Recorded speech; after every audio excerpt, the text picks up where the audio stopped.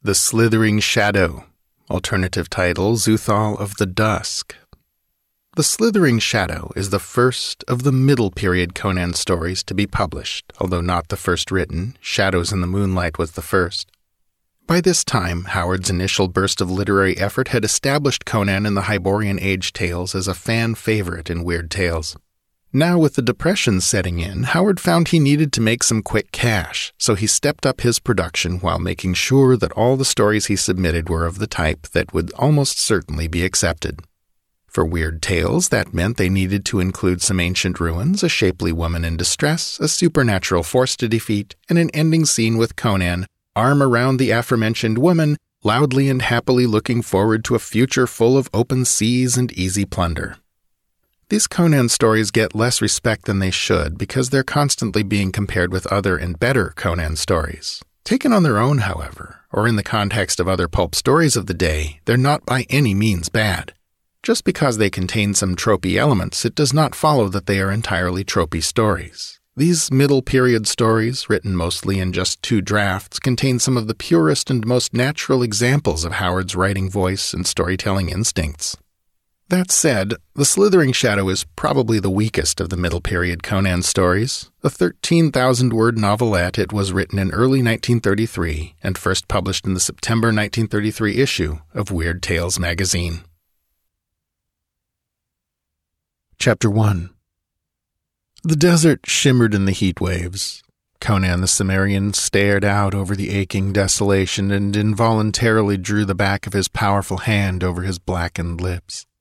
He stood like a bronze image in the sand, apparently impervious to the murderous sun, though his only garment was a silk loincloth, girdled by a wide gold-buckled belt, from which hung a saber and a broad-bladed poignard. On his clean-cut limbs were evidences of scarcely healed wounds. At his feet rested a girl, one white arm clasping his knee, against which her blonde head drooped. Her white skin contrasted with his hard bronzed limbs. Her short silken tunic, low-necked and sleeveless, girdled at the waist, emphasized rather than concealed her lithe figure. Conan shook his head, blinking. The sun's glare half blinded him. He lifted a small canteen from his belt and shook it, scowling at the faint splashing within. The girl moved wearily, whimpering. "Oh, Conan, we shall die here. I am so thirsty." The Cimmerian growled wordlessly, glaring truculently at the surrounding waste with outthrust jaw and blue eyes smoldering savagely from under his black tousled mane, as if the desert were a tangible enemy. He stooped and put the canteen to the girl's lips. "Drink till I tell you to stop, Natala," he commanded. She drank with little panting gasps, and he did not check her.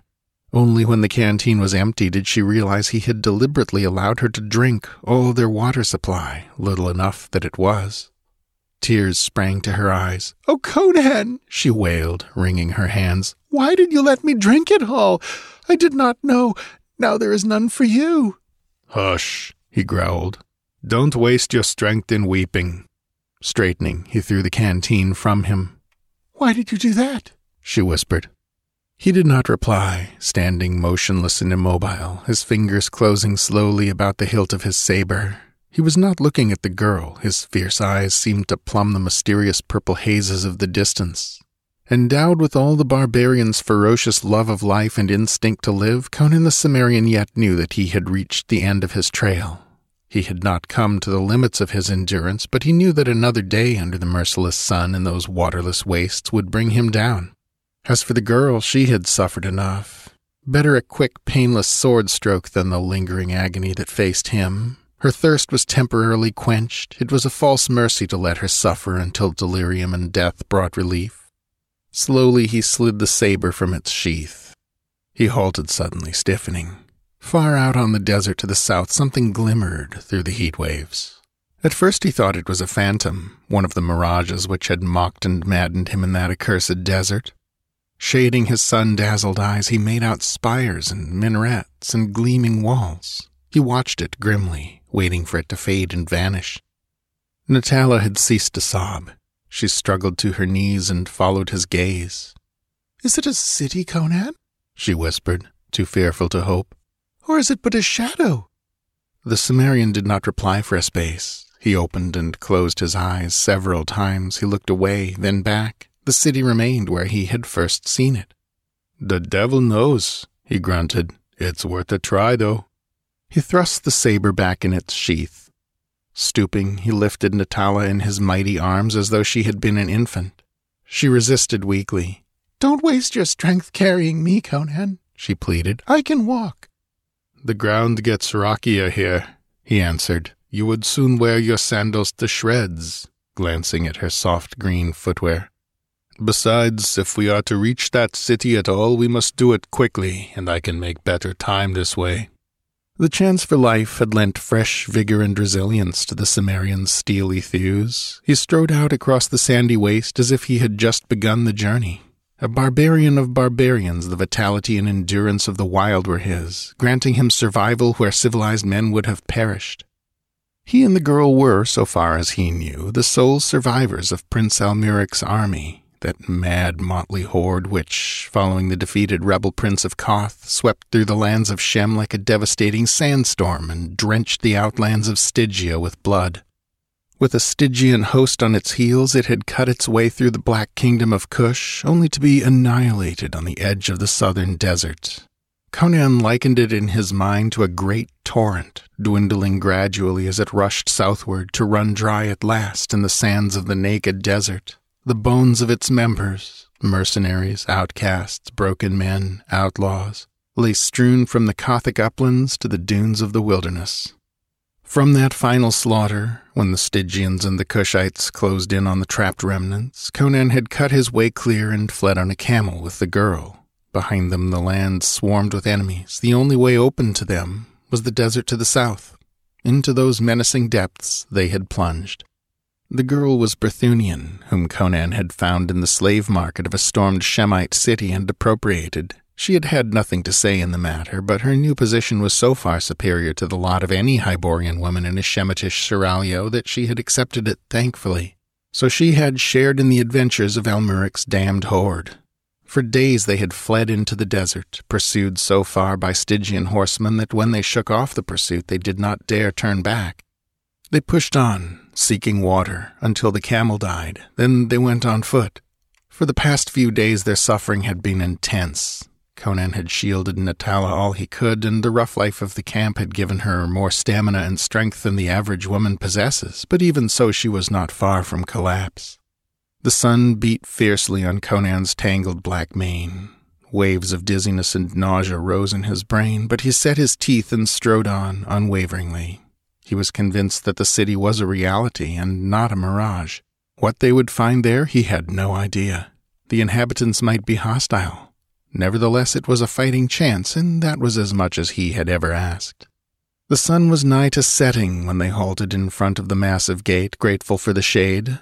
Conan stood Natala on her feet and stretched his aching arms. Above them, the walls towered some 30 feet in height, composed of a smooth, greenish substance that shone almost like glass.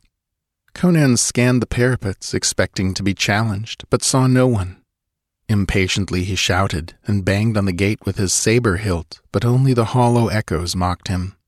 Natala cringed close to him, frightened by the silence. Conan tried the portal and stepped back, drawing his saber as it swung silently inward. Natala stifled a cry. "Oh, look, Conan!" Just inside the gate lay a human body. Conan glared at it narrowly and then looked beyond it. He saw a wide open expanse, like a court, bordered by the arched doorways of houses composed of the same greenish material as the outer walls. These edifices were lofty and imposing, pinnacled with shining domes and minarets. There was no sign of life among them. In the center of the court rose the square curb of a well, and the sight stung Conan, whose mouth felt caked with dry dust. Taking Natala's wrist, he drew her through the gate and closed it behind them. "Is he dead?" she whispered, shrinkingly indicating the man who lay limply before the gate. The body was that of a tall, powerful individual, apparently in his prime. The skin was yellow, the eyes slightly slanted, otherwise the man differed little from the Hyborian type. He was clad in high-strapped sandals and a tunic of purple silk, and a short sword hung in a cloth of gold scabbard from his girdle. Conan felt his flesh. It was cold. There was no sign of life in the body. "Not a wound on him," grunted the Cimmerian. "But he's dead as Almuric with 40 Stygian arrows in him. In Crom's name, let's see to the well. If there's water in it, we'll drink, dead men or no." There was water in the well, but they did not drink of it. Its level was a good 50 feet below the curb, and there was nothing to draw it back up with. Conan cursed blackly, maddened by the sight of the stuff just out of his reach, and turned to look for some means of obtaining it. Then a scream from Natala brought him about. The supposedly dead man was rushing upon him, eyes blazing with indisputable life, his short sword gleaming in his hand.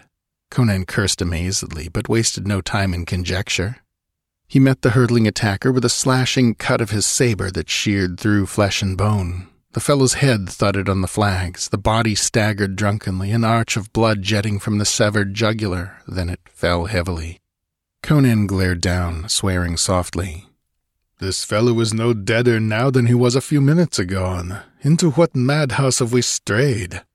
Natala, who had covered her eyes with her hands at the sight, peeked between her fingers and shook with fear. "Oh, Conan, will the people of this city not kill us because of this?" "Well," he growled, "this creature would have killed us if I hadn't lopped off his head."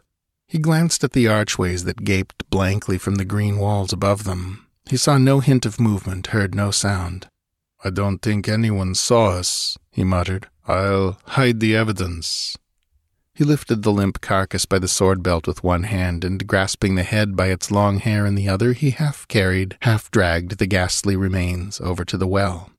"Since we can't drink this water," he gritted vindictively, "I'll see that nobody else enjoys drinking it. Curse such a well anyway."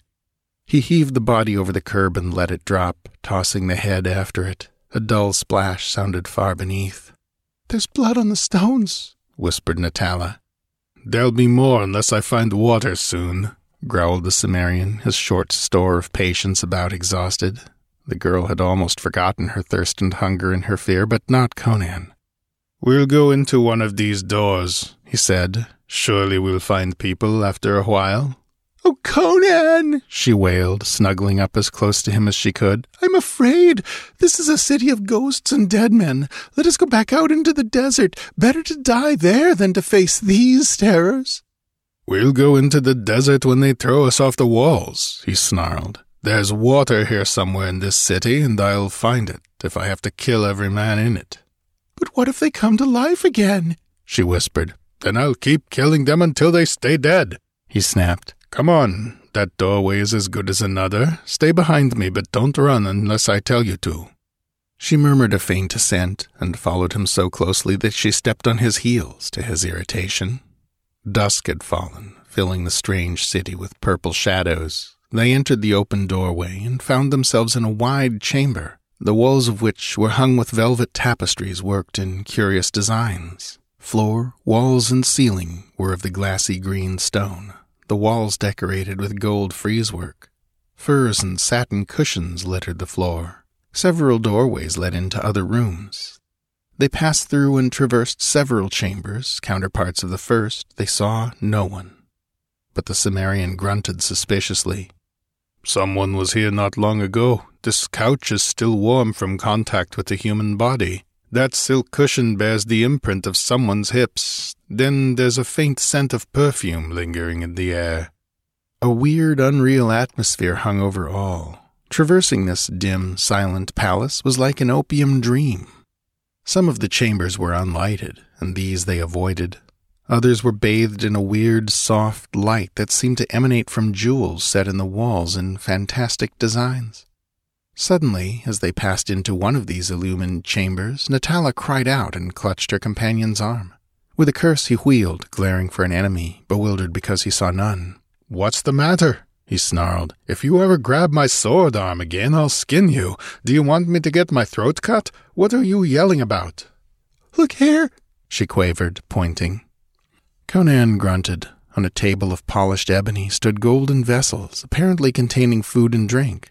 The room was unoccupied. "Well, whoever this feast is prepared for," he growled, "he'll have to look elsewhere tonight." "Dare we eat it, Conan?" ventured the girl nervously. "The people might come upon us and—" "Lyran Mananan Maclera," he swore, grasping her by the nape of her neck and thrusting her into a gilded chair at the end of the table with no great ceremony. "We starve, and you make objections. Eat." He took the chair at the other end, and seizing a jade goblet, emptied it at a gulp. It contained a crimson wine-like liquor of peculiar tang unfamiliar to him, but it was like nectar to his parched gullet. His thirst allayed, he attacked the food before him with rare gusto. It, too, was strange to him, exotic fruits and unknown meats. The vessels were of exquisite workmanship, and there were golden knives and forks as well. These Conan ignored, grasping the meat joints in his fingers and tearing them with his strong teeth. The Cimmerian's table manners were rather wolfish at any time. His civilized companion ate more daintily, but just as ravenously. It occurred to Conan that the food might be poisoned, but the thought did not lessen his appetite. He preferred to die of poisoning rather than starvation. His hunger satisfied, he leaned back with a deep sigh of relief. That there were humans in that silent city was evidenced by the fresh food, and perhaps every dark corner concealed a lurking enemy. But he felt no apprehension on that score, having a large confidence in his own fighting ability. He began to feel sleepy and considered the idea of stretching himself on a nearby couch for a nap. Not so Natala. She was no longer hungry and thirsty, but she felt no desire to sleep. Her lovely eyes were very wide indeed as she timidly glanced at the doorways, boundaries of the unknown. The silence and mystery of the strange place preyed on her. The chamber seemed larger, the table longer than she had first noticed, and she realized that she was farther from her grim protector than she wished to be. Rising quickly, she went around the table and seated herself on his knee, glancing nervously at the arched doorways. Some were lighted and some were not, and it was at the unlighted ones that she gazed longest. "We have eaten, drunk, and rested," she urged. "Let us leave this place, Conan. It's evil. I can feel it." "Well, we haven't been harmed so far," he began, when a soft but sinister rustling brought them about. Thrusting the girl off his knee, he rose with the quick ease of a panther drawing his saber, facing the doorway from which the sound had seemed to come. It was not repeated, and he stole forward noiselessly, Natala following him with her heart in her mouth. She knew he suspected peril. His outthrust head was sunk between his giant shoulders. He glided forward in a half-crouch like a stalking tiger. He made no more noise than a tiger would have made. At the doorway he halted, Natala peering fearfully from behind him. There was no light in the room, but it was partly illuminated by the radiance behind them, which streamed across it into yet another chamber, and in this chamber a man lay on a raised dais.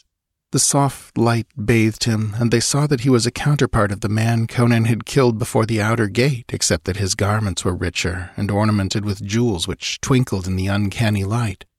Was he dead or merely sleeping? Again came that sinister sound, as if someone had thrust aside a hanging. Conan drew back, drawing the clinging Natala with him. He clapped his hand over her mouth, just in time to check her shriek. From where they now stood they could no longer see the dais, but they could see the shadow it cast on the wall behind it, and now another shadow moved across the wall, a huge, shapeless, black blot. Conan felt his hair prickle curiously as he watched. Distorted though it might be, he knew that he had never seen a man or beast which cast such a shadow. He was consumed with curiosity, but some instinct held him frozen in his tracks. He heard Natala's quick panting gasps as he stared with dilated eyes. No other sound disturbed the tense stillness. The great shadow engulfed that of the dais. For a long instant only its black bulk was thrown on the smooth wall. Then slowly it receded, and once more the dais was etched darkly against the wall. But the sleeper was no longer upon it. A hysterical gurgle arose in Natala's throat, and Conan gave her an admonitory shake. He was aware of an iciness in his own veins. Human foes he did not fear. Anything understandable, however grisly, caused no tremors in his broad breast. But this was beyond his ken. After a while, however, his curiosity conquered his uneasiness, and he moved out into the unlighted chamber again, ready for anything. Looking into the other room, he saw it was empty. The dais stood as he had first seen it, except that no bejeweled human lay thereon. Only on its silken covering shone a single drop of blood, like a great crimson gem. Natala saw it and gave a low, choking cry for which Conan did not punish her. Again he felt the icy hand of fear. On that dais a man had lain. Something had crept into the chamber and carried him away. What that something was, Conan had no idea. But an aura of unnatural horror hung over those dim-lit chambers. He was ready to depart. Taking Natala's hand, he turned back, then hesitated. Somewhere back among the chambers they had traversed, he heard the sound of a footfall. A human foot, bare or softly shod, had made that sound, and Conan, with the wariness of a wolf, turned quickly aside. He believed he could come again into the outer court and yet avoid the room from which the sound had appeared to come, but they had not crossed the first chamber on their new route, when the rustle of a silken hanging brought them about suddenly. Before a curtained alcove stood a man, eyeing them intently. He was exactly like the others they had encountered, tall, well-made, clad in purple garments with a jeweled girdle. There was neither surprise nor hostility in his amber eyes. They were dreamy as a lotus-eater's. He did not draw the short sword at his side. After a tense moment he spoke, in a far-away, detached tone, and in a language his hearers did not understand. On a venture Conan replied in Stygian, and the stranger answered in the same tongue. "Who are you?" "I am Conan, a Cimmerian," answered the barbarian. "This is Natala of Petunia. What city is this?" The man did not at once reply. His dreamy, sensuous gaze rested on Natala, and he drawled, "Of all my rich visions, this is the strangest. O girl of the golden locks, from what far dreamland do you come? From Andara, or Tothra, or Cuth of the star-girdle?" "What madness is this?" growled the Cimmerian harshly, not relishing the man's words or manner. The other did not heed him. "I have dreamed more gorgeous beauties," he murmured. "Lithe women with hair dusky as night and dark eyes of unfathomed mystery. But your skin is white as milk, your eyes as clear as dawn, and there is about you a freshness and daintiness alluring as honey. Come to my couch, little dream girl." He advanced and reached for her, and Conan struck aside his hand with a force that might have broken his arm. The man reeled back, clutching his numbed member, his eyes clouding. "What rebellion of ghosts is this?" he muttered. "Barbarian, I command ye, begone, fade, dissipate, fade, vanish." "I'll vanish your head from your shoulders," snarled the infuriated Cimmerian, his saber gleaming in his hand. "Is this the welcome you give strangers? By Crom, I'll drench these hangings in blood." The dreaminess had faded from the other's eyes, to be replaced with a look of bewilderment. "Thog!" he ejaculated. "You are real! Whence came you? Who are you? What do you in Xuthal?" "We came from the desert," Conan growled. "We wandered into the city at dusk, famishing. We found a feast set for someone, and we ate it. I have no money to pay for it. In my country no starving man is denied food, but you civilized people must have your recompense if you are like all I've ever met. We have done no harm, and we were just leaving. By Crom, I do not like this place where dead men rise and sleeping men vanish into the bellies of shadows." The man started violently at the last comment, his yellow face turning ashy. "What did you say? Shadows? Into the bellies of shadows?" "Well," answered the Cimmerian cautiously, "whatever it is that takes a man from a sleeping dais and leaves only a spot of blood." "You have seen? You have seen?" The man was shaking like a leaf. His voice cracked on the high-pitched note. "Only a man sleeping on a dais and a shadow that engulfed him," answered Conan. The effect of his words on the other was horrifying. With an awful scream the man turned and rushed from the chamber. In his blind haste he caromed from the side of the door, righted himself, and fled through the adjoining chambers, still screaming at the top of his voice. Amazed, Conan stared after him, the girl trembling as she clutched the giant's arm. They could no longer see the flying figure, but they still heard his frightful screams dwindling in the distance. Suddenly one cry, louder than the others, rose and broke short, followed by blank silence. "Crom!" Conan wiped the perspiration from his forehead with a hand that was not entirely steady. "Surely this is a city of the mad. Let's get out of here before we meet other madmen." "It is all a nightmare," whimpered Natala. "We are dead and damned. We died out on the desert and we are in hell. We are disembodied spirits. Ow!" Her yelp was induced by a resounding spank from Conan's open hand. "You're no spirit when a pat makes you yell like that," he commented, with the grim humor which frequently manifested itself at inopportune times. "We are alive, though we may not be if we loiter in this devil-haunted pile. Come." They had traversed but a single chamber when they again stopped short. Someone or something was approaching. They faced the doorway whence the sounds came, waiting for they knew not what. Conan's nostrils widened and his eyes narrowed. He caught the faint scent of the perfume he had noticed earlier in the night. A figure framed itself in the doorway. Conan swore under his breath. Natala's red lips opened wide. It was a woman who stood there staring at them in wonder. She was tall, lithe, shaped like a goddess, clad in a narrow girdle crusted with jewels. A burnished mass of night-black hair set off the whiteness of her ivory body. Her dark eyes, shaded by long, dusky lashes, were deep with sensuous mystery. Conan caught his breath at her beauty, and Natala stared with dilated eyes. The Cimmerian had never seen such a woman. Her facial outline was Stygian, but she was not dusky-skinned like the Stygian women he had known. Her limbs were like alabaster. But when she spoke, in a deep, rich, musical voice, it was in the Stygian tongue. "Who are you? What do you in Xuthal? Who is that girl?" "Who are you?"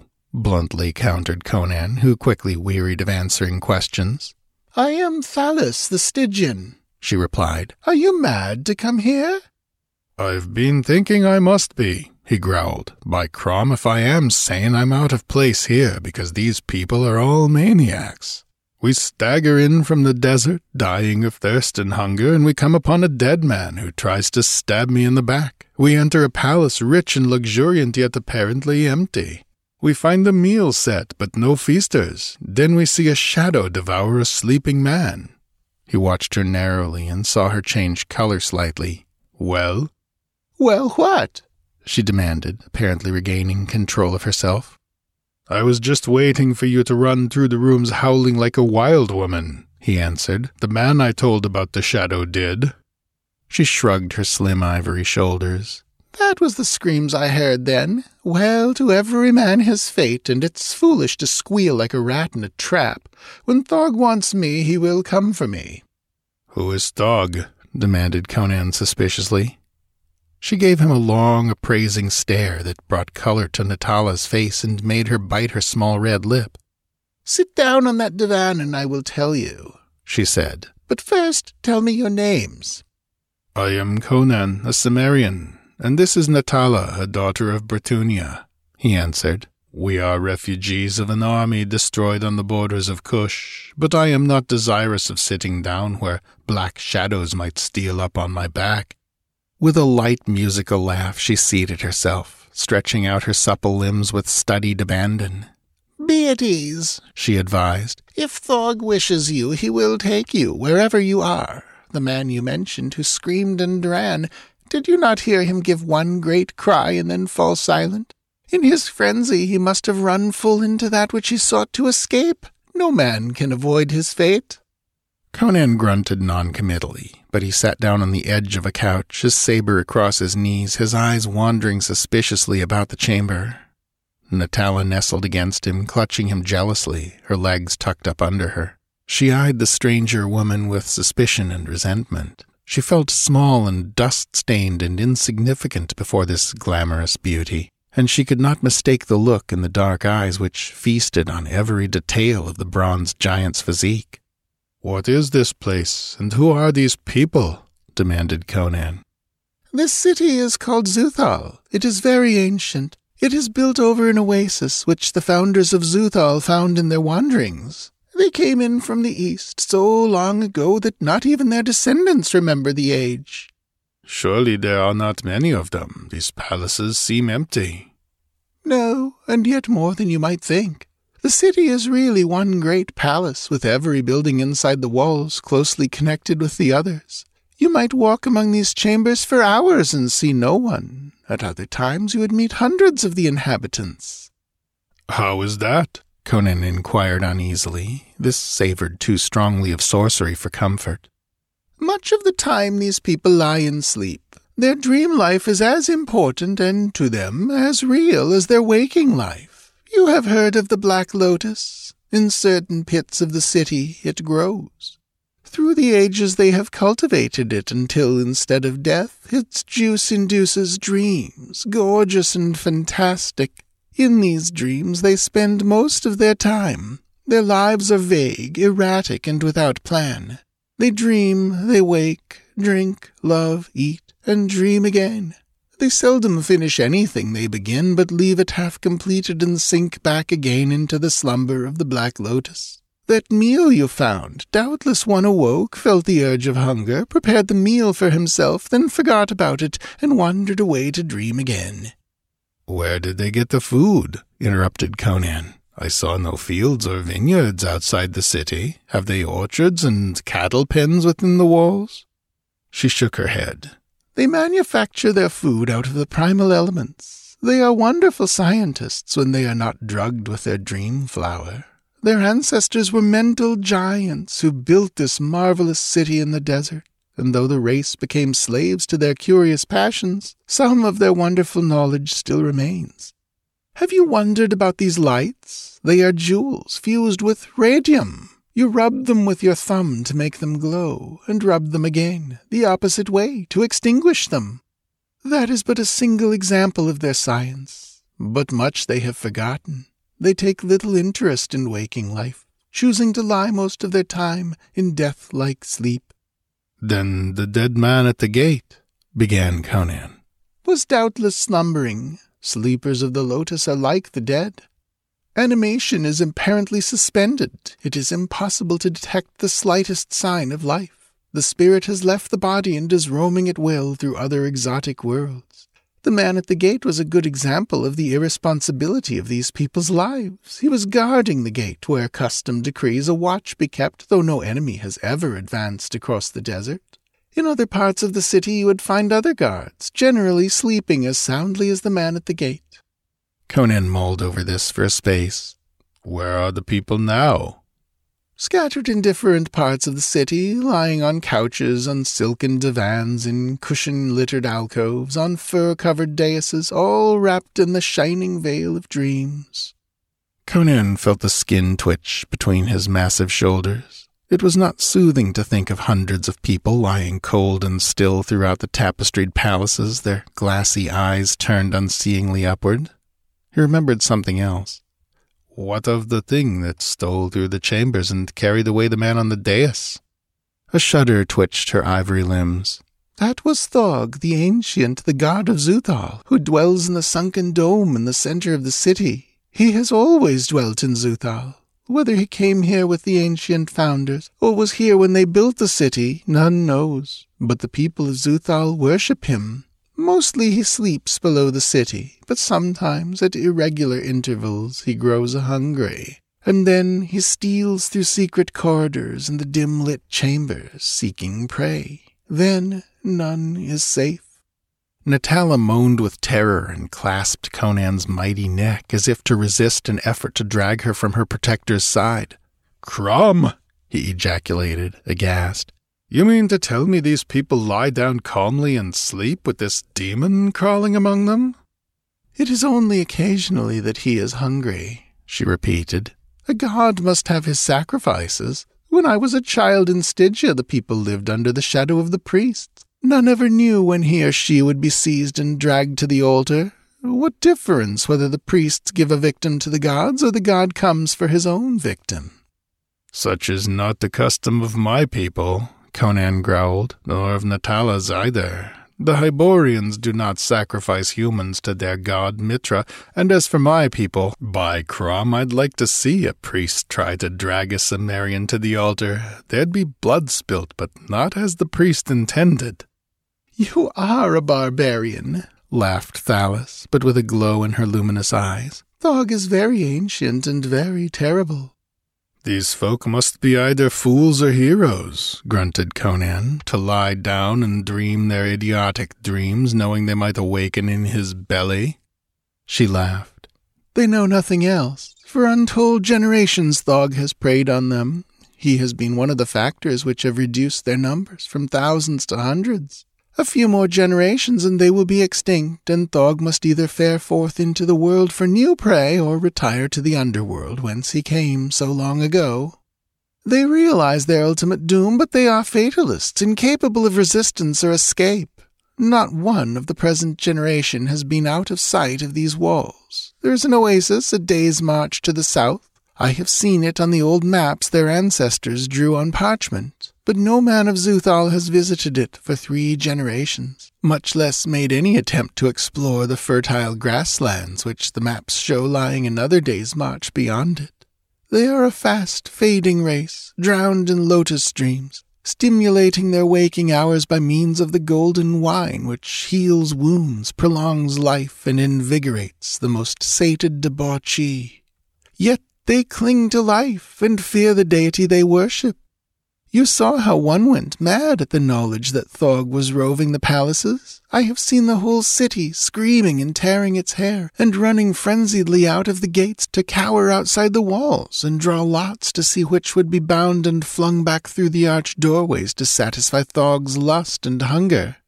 Were they not all slumbering now, the word of his coming would send them raving and shrieking again through the outer gate. "Oh, Conan!" begged Natala hysterically. "Let us flee!" "In good time," muttered Conan, his eyes burning on Thalis' ivory limbs. "What are you, a Stygian woman, doing here?" "I came here when a little girl," she answered, leaning lithely back against the velvet divan and intertwining her slender fingers behind her dusky head. "I am the daughter of a king, no common woman, as you can see by my skin, which is white as that of your little blonde there. I was abducted by a rebel prince who, with an army of Cushite bowmen, pushed southward into the wilderness, searching for a land he could make his own. He and all his warriors perished in the desert, but one, before he died, placed me on a camel and walked beside it until he dropped and died in his tracks. The beast wandered on, and I finally passed into delirium from thirst and hunger and awakened in this city. They told me I had been seen from the walls early in the dawn, lying senseless beside a dead camel. They went forth and brought me in and revived me with their wonderful golden wine, and only the sight of a woman would have led them to have ventured that far from their own walls.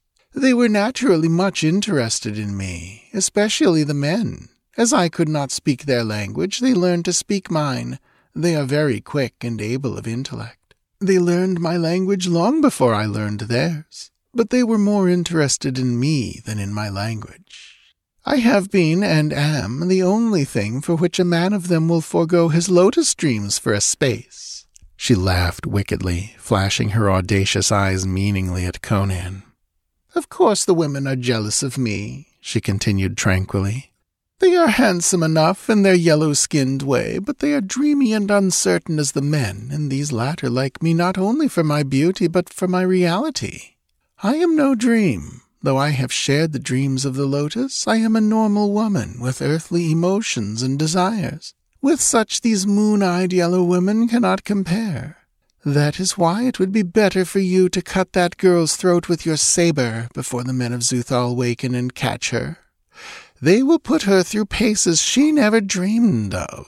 She is too soft to endure what I have thrived on. I am a daughter of Luxor, and before I had known 15 summers, I had been led through the temples of Derketo, the dusky goddess, and had been initiated into the mysteries. Not that my first years in Xuthal were years of unmodified pleasure. The people of Xuthal have forgotten more than the priestesses of Derketo ever dreamed. They live only for sensual joys. Dreaming or waking, their lives are filled with exotic ecstasies, beyond the ken of ordinary men." "Damned degenerates," growled Conan. "It is all in the point of view," smiled Thalis lazily. "Well," he decided, "we're merely wasting time.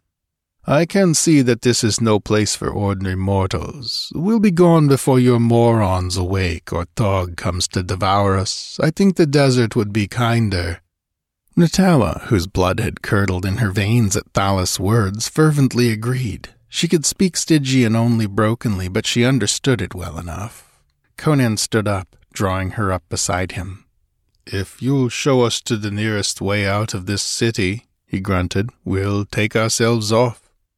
But his gaze lingered on the Stygian's sleek limbs and ivory breasts. She did not miss his look, and she smiled enigmatically as she rose with the lithe ease of a great lazy cat.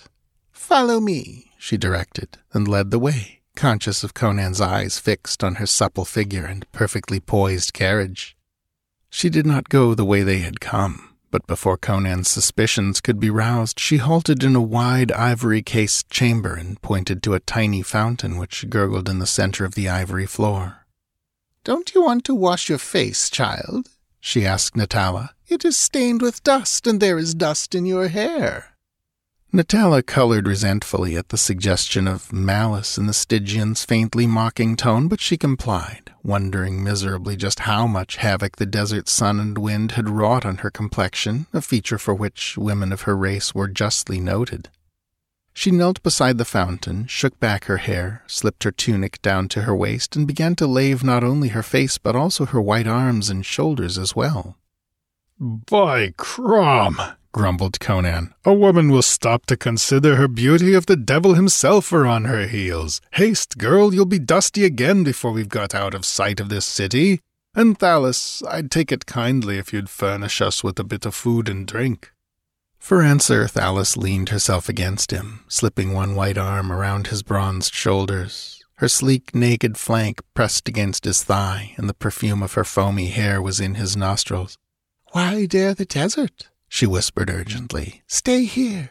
I will teach you the ways of Xuthal. I will protect you. I will love you. You are a real man. I am sick of these moon calves who sigh and wake and dream again. I am hungry for the hard, clean passion of a man from the earth. The blaze of your dynamic eyes makes my heart pound in my bosom, and the touch of your iron-thewed arm maddens me. Stay here. I will make you king of Xuthal. I will show you all the ancient mysteries and the exotic ways of pleasure. She had thrown both arms around his neck and was standing on tiptoe, her vibrant body shivering against his.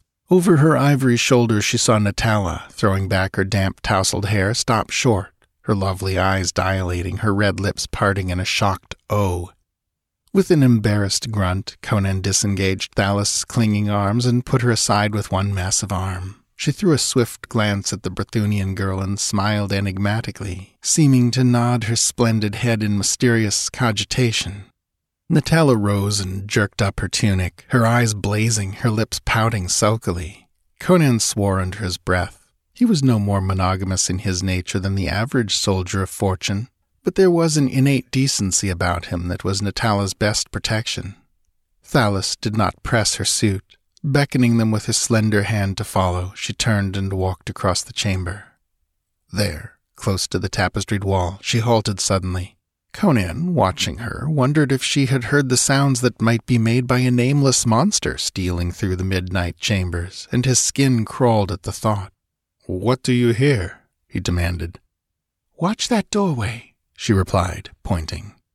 He wheeled, sword ready. Only the empty arch of the entrance met his gaze. Then behind him sounded a quick, faint scuffling noise, a half-choked gasp. He whirled. Thalus and Natala had vanished.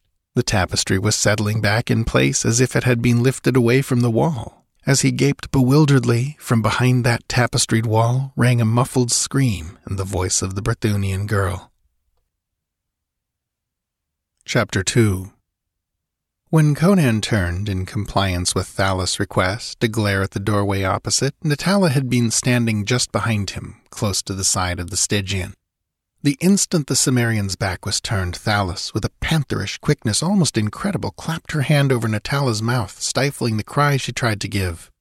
Simultaneously, the Stygian's other arm was passed around the blonde girl's supple waist, and she was jerked back against the wall, which seemed to give way, just as Thalus' shoulder pressed against it.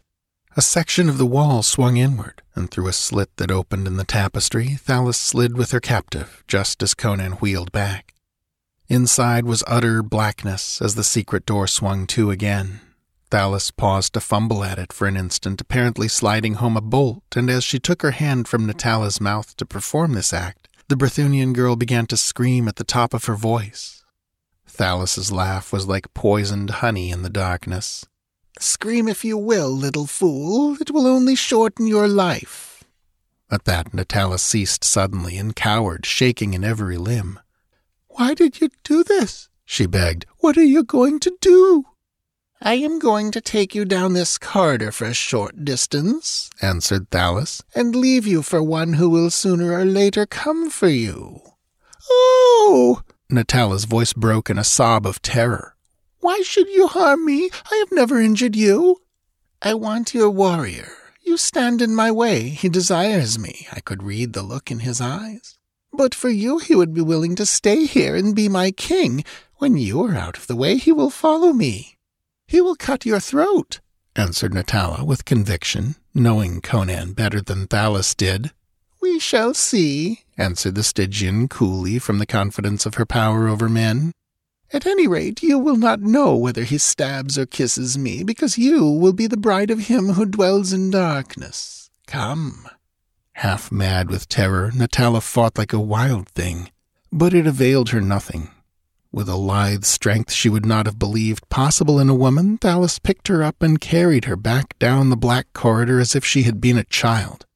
Natala did not scream again, remembering the Stygian's sinister words. The only sounds were her desperate, quick panting and Thalus's soft, taunting, lascivious laughter.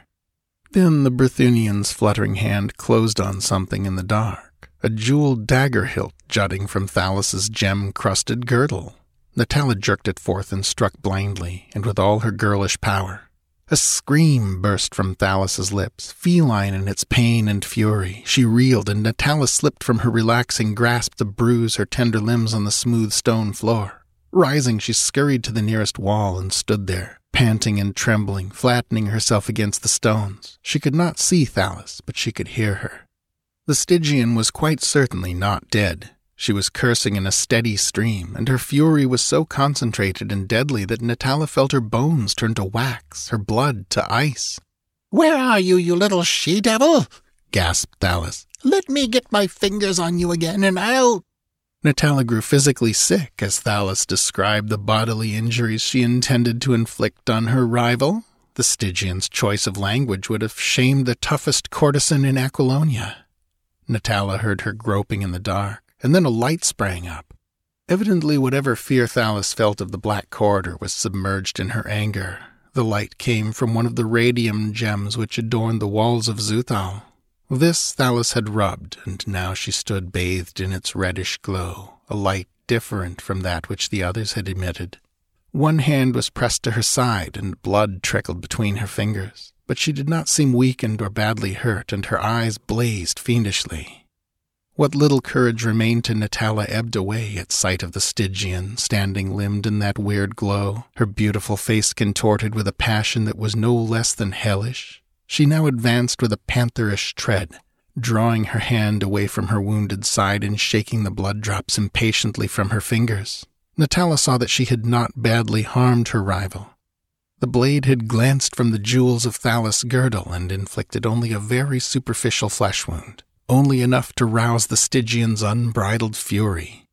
"Give me that dagger, you fool!" she gritted, striding up to the cowering girl.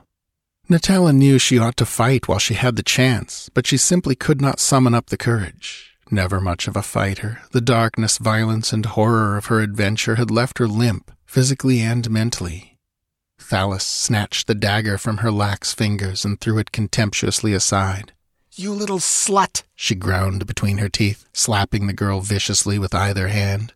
"Before I drag you down the corridor and throw you into Thog's jaws, I'll have a little of your blood myself. You would dare to knife me? Well, for that audacity you shall pay." Seizing her by the hair, Thalus dragged her down the corridor a short distance, to the edge of the circle of light. A ring of metal showed in the wall, above the level of a man's head. From it depended a silken cord. As in a nightmare, Natala felt her tunic being stripped from her, and the next instant Thalus had jerked up her wrists and bound them to the ring, where she hung, naked as the day she was born, her feet barely touching the floor. Twisting her head, Natala saw Thalus unhook a jewel-handled whip from where it hung on the wall near the ring. The lashes consisted of 7 round silk cords, harder yet more pliant than leather thongs. With a hiss of vindictive gratification, Thalis drew back her arm, and Natala shrieked as the cords curled around her loins. The tortured girl writhed, twisted, and tore agonizedly at the thongs which imprisoned her wrists. She had forgotten the lurking menace her cries might summon, and so, apparently, had Thalis. Every stroke evoked screams of anguish. The whippings Natala had received in the Shemite slave markets paled to insignificance before this. She had never guessed the punishing power of hard-woven silk cords. Their caress was more exquisitely painful than any birch twigs or leather thongs. They whistled venomously as they cut the air. Then, as Natala twisted her tear-stained face over her shoulder to shriek for mercy, something froze her cries. Agony gave place to paralyzing horror in her beautiful eyes. Struck by her expression, Thalis checked her lifted hand and whirled quick as a cat. Too late. An awful cry rang from her lips as she swayed back, her arms upflung. Natala saw her for an instant, a white figure of fear etched against a great black, shapeless mass that towered over her. Then the white figure was whipped off its feet, and the shadow receded with it, and in the circle of dim light Natala hung alone, half fainting from terror. From the black shadows came sounds, incomprehensible and blood-freezing. She heard Thalis's voice pleading frenziedly, but no voice answered. There was no sound except the Stygian's panting voice, which suddenly rose to screams of agony and then broke in hysterical laughter mixed with sobs. This dwindled to a convulsive panting, and presently this too ceased, and a silence more terrible hovered over the secret corridor. Nauseated with horror, Natala twisted around and dared to look fearfully in the direction the black shape had carried Thalis. She saw nothing, but she sensed an unseen peril, more grisly than she could understand. She fought against a rising tide of hysteria. Her bruised wrists, her smarting body were forgotten in the teeth of this menace which she dimly felt threatened not only her body but her soul as well. She strained her eyes into the blackness beyond the rim of the dim light, tense with fear of what she might see. A whimpering gasp escaped her lips. The darkness was taking form. Something huge and bulky grew up out of the void. She saw a great misshapen head emerging into the light. At least she took it for a head, though it was not the member of any sane or normal creature. She saw a great toad-like face, the features of which were as dim and unstable as those of a spectre seen in a mirror of nightmare. Great pools of light that might have been eyes blinked at her, and she shook at the cosmic lust reflected there. She could tell nothing about the creature's body. Its outline seemed to waver and alter subtly, even as she looked at it. Yet its substance was apparently solid enough. There was nothing misty or ghostly about it. As it came toward her, she could not tell whether it walked, wriggled, flew, or crept. Its method of locomotion was absolutely beyond her comprehension. When it had emerged from the shadows, she was still uncertain as to its nature. The light from the radium gem did not illumine it as it would have illumined an ordinary creature. Impossible as it seemed, the being seemed almost impervious to the light. Its details were still obscure and indistinct, even when it halted so near that it almost touched her shrinking flesh. Only the blinking toad-like face stood out with any distinctness. The thing was a blur in the sight, a black blot of shadow that normal radiance would neither dissipate nor illuminate. She decided she was mad because she could not tell whether the being looked up at her or towered above her. She was unable to say whether the dim, repulsive face blinked up at her from the shadows at her feet or looked down at her from an immense height. But if her sight convinced her that, whatever its mutable qualities, it was yet composed of solid substance, her sense of feel further assured her of that fact. A dark, tentacle-like member slid about her body, and she screamed at the touch of it on her naked flesh. It was neither warm nor cold, rough nor smooth. It was like nothing that had ever touched her before. And at its caress she knew such fear and shame as she had never dreamed of. All the obscenity and salacious infamy spawned in the muck of the abysmal pits of life seemed to drown her in seas of cosmic filth. And in that instant she knew that whatever life form this thing represented, it was not a beast. She began to scream uncontrollably. The monster tugged at her as if to tear her from the ring by sheer brutality. Then something crashed above their heads, and a form hurtled down through the air to strike the stone floor. Chapter 3. When Conan wheeled to see the tapestry settling back in place and to hear Natala's muffled cry, he hurled himself against the wall with a maddened roar. Rebounding from the impact that would have splintered the bones of a lesser man, he ripped away the tapestry, revealing what appeared to be a blank wall. Beside himself with fury, he lifted his saber as though to hew through the marble when a sudden sound brought him about, eyes blazing. A score of figures faced him. Yellow men in purple tunics with short swords in their hands. As he turned, they surged in on him with hostile cries. He made no attempt to conciliate them. Maddened at the disappearance of his sweetheart, the barbarian reverted to type. A snarl of bloodthirsty gratification hummed in his bull throat as he leaped, and the first attacker, his short sword overreached by the whistling saber, went down with his brains gushing from his split skull. Wheeling like a cat, Conan caught a descending wrist on his edge, and the hand gripping the short sword flew into the air, scattering a shower of red drops. But Conan had not paused or hesitated. A pantherish twist and shift of his body avoided the blundering rush of two yellow swordsmen, and the blade of one missing its objective was sheathed in the breast of the other. A yell of dismay went up at this mischance, and Conan allowed himself a short bark of laughter as he bounded aside from a whistling cut and slashed under the guard of yet another man of Xuthal. A long spurt of crimson followed his singing edge, and the man crumpled screaming, his belly muscles cut through. The warriors of Xuthal howled like mad wolves. Unaccustomed to battle, they were ridiculously slow and clumsy compared to the tigerish barbarian whose motions were blurs of quickness, possible only to steel thews knit to a perfect fighting brain. They floundered and stumbled, hindered by their own numbers. They struck too quick or too soon and cut only empty air. He was never motionless or in the same place an instant. Springing, sidestepping, whirling, twisting, he offered a constantly shifting target for their swords, while his own curved blade sang death about their ears. But whatever their faults, the men of Xuthal did not lack courage. They swarmed about him, yelling and hacking, and through the arched doorways rushed others, awakened from their slumbers by the unwanted clamor. Conan, bleeding from a cut on the temple, cleared a space for an instant with a devastating sweep of his dripping saber, and cast a quick glance about him for an avenue of escape. At that instant, he saw the tapestry on one of the walls drawn aside, disclosing a narrow stairway. On this stood a man in rich robes, vague-eyed and blinking as if he had just awakened and had not yet shaken the dust of slumber from his brain. Conan's sight and action were simultaneous.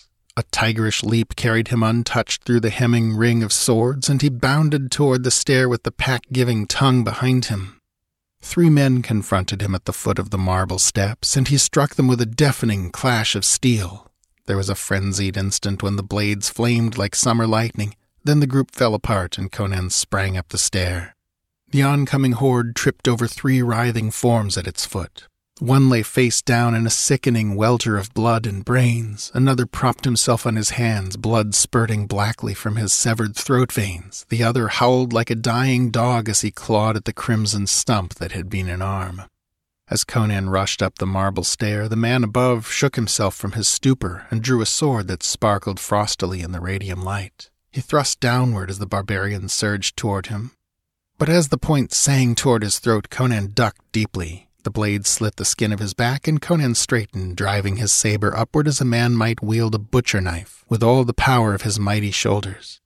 So terrific was his headlong drive that the sinking of the saber to the hilt into the belly of his enemy did not check him. He caromed against the wretch's body, knocking it sideways. The impact sent Conan crashing against the wall. The other, the saber torn through his body, fell headlong down the stair, ripped open to the spine from groin to broken breastbone. In a ghastly mess of streaming entrails, the body tumbled against the men rushing up the stairs, bearing them back with it.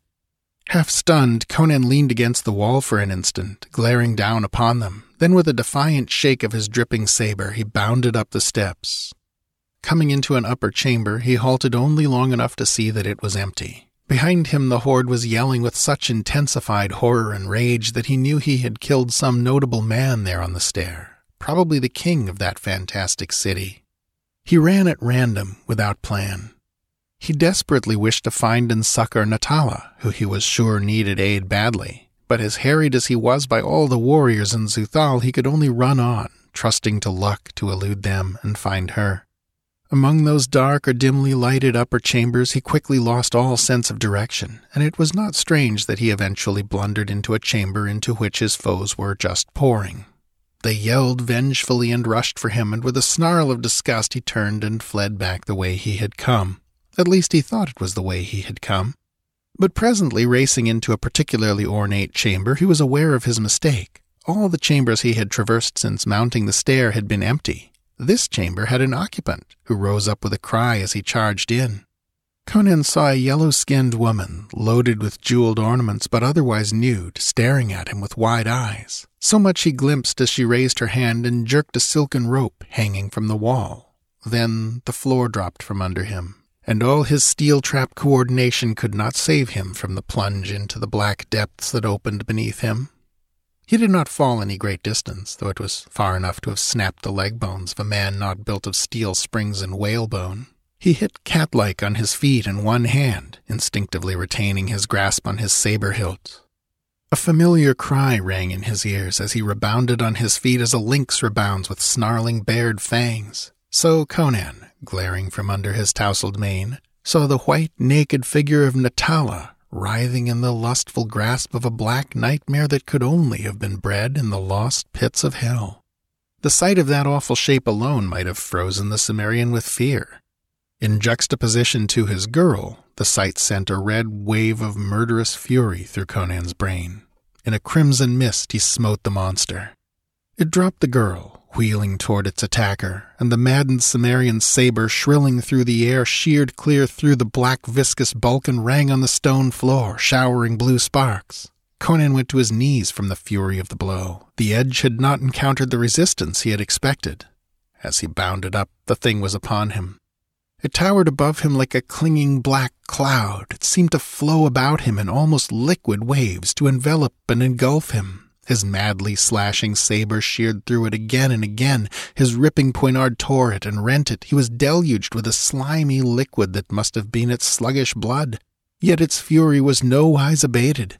He could not tell whether he was slashing off its members or whether he was cleaving its bulk which knit behind the slicing blade. He was tossed to and fro in the violence of that awful battle, and had a dazed feeling that he was fighting not one but an aggregation of lethal creatures.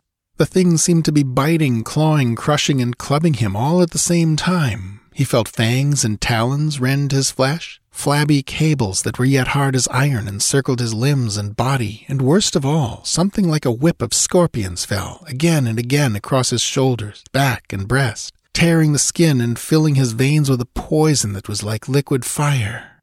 They had rolled beyond the circle of light, and it was in utter blackness that the Cimmerian battled. Once he sank his teeth, beast-like, into the flabby substance of his foe, revolting as the stuff writhed and squirmed like living rubber between his iron jaws. In that hurricane of battle they were rolling over and over, farther and farther down the tunnel. Conan's brain reeled from the punishment he was taking. His breath came in whistling gasps between his teeth. High above him he saw a great toad-like face, dimly limned in an eerie glow that seemed to emanate from it, and with a panting cry that was half curse, half gasp of straining agony, he lunged toward it, thrusting with all his waning power. Hilt deep the saber sank somewhere below the grisly face, and a convulsive shudder heaved the vast bulk that half enveloped the Cimmerian.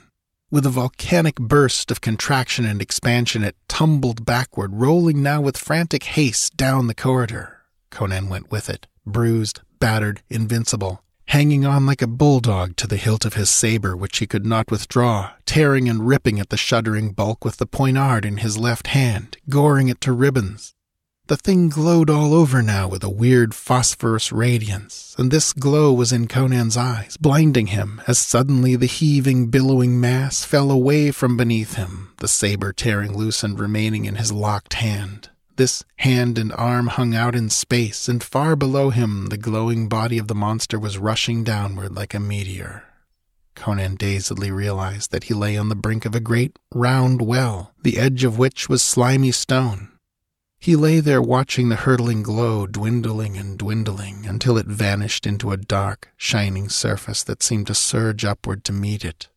For an instant, a dimming witch-fire glimmered in those dusky depths. Then it disappeared, and Conan lay staring down into the blackness of the ultimate abyss, from which no sound came.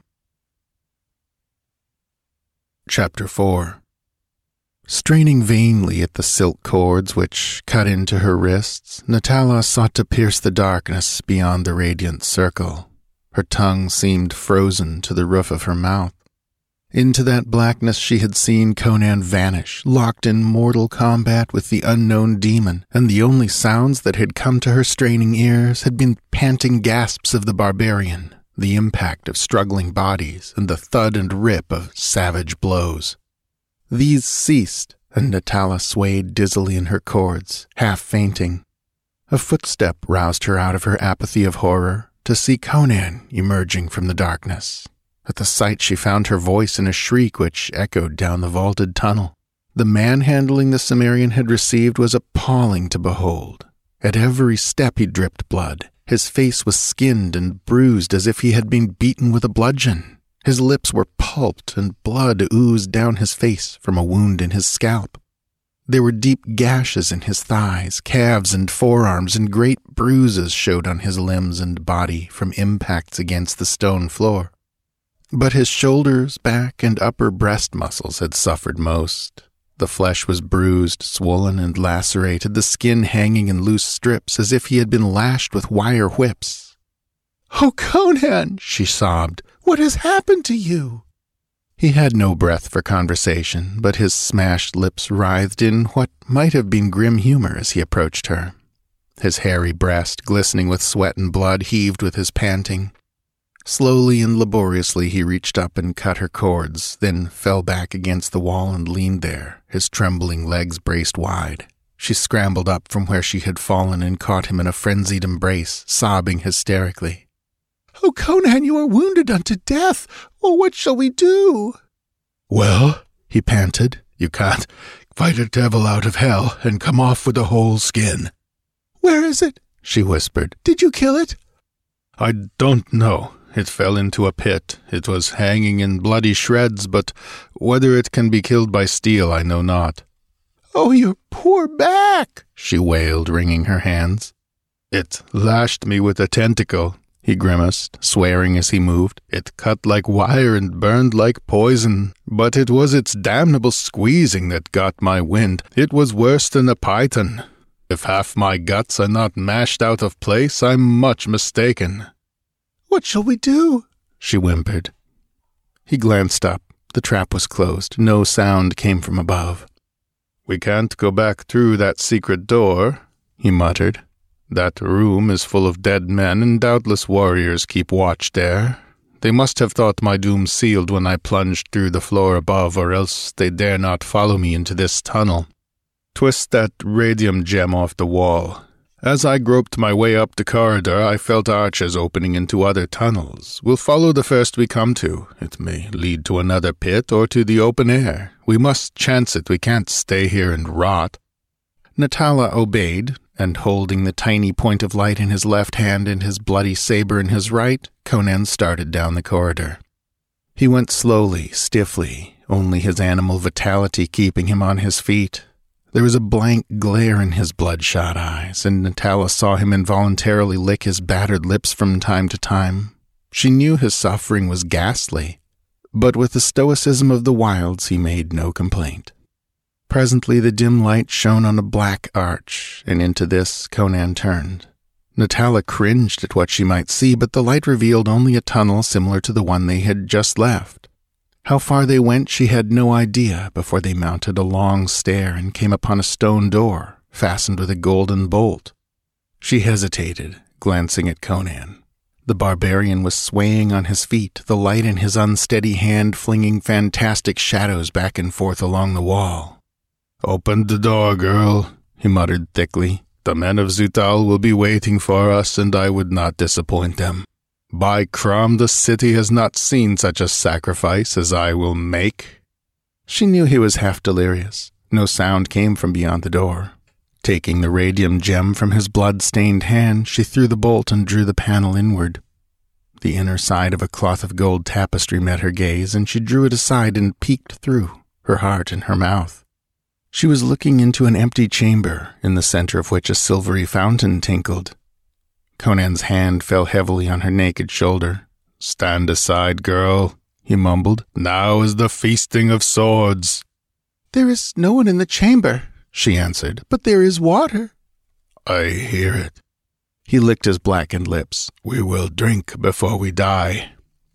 He seemed blinded. She took his darkly stained hand and led him through the stone door. She went on tiptoe, expecting a rush of yellow figures through the arches at any instant. "Drink while I keep watch," he muttered. "No, I am not thirsty. Lie down beside the fountain and I will bathe your wounds." "What of the swords of Xuthal?" He continually raked his arm across his eyes, as if to clear his blurred sight. "I hear no one. All is silent."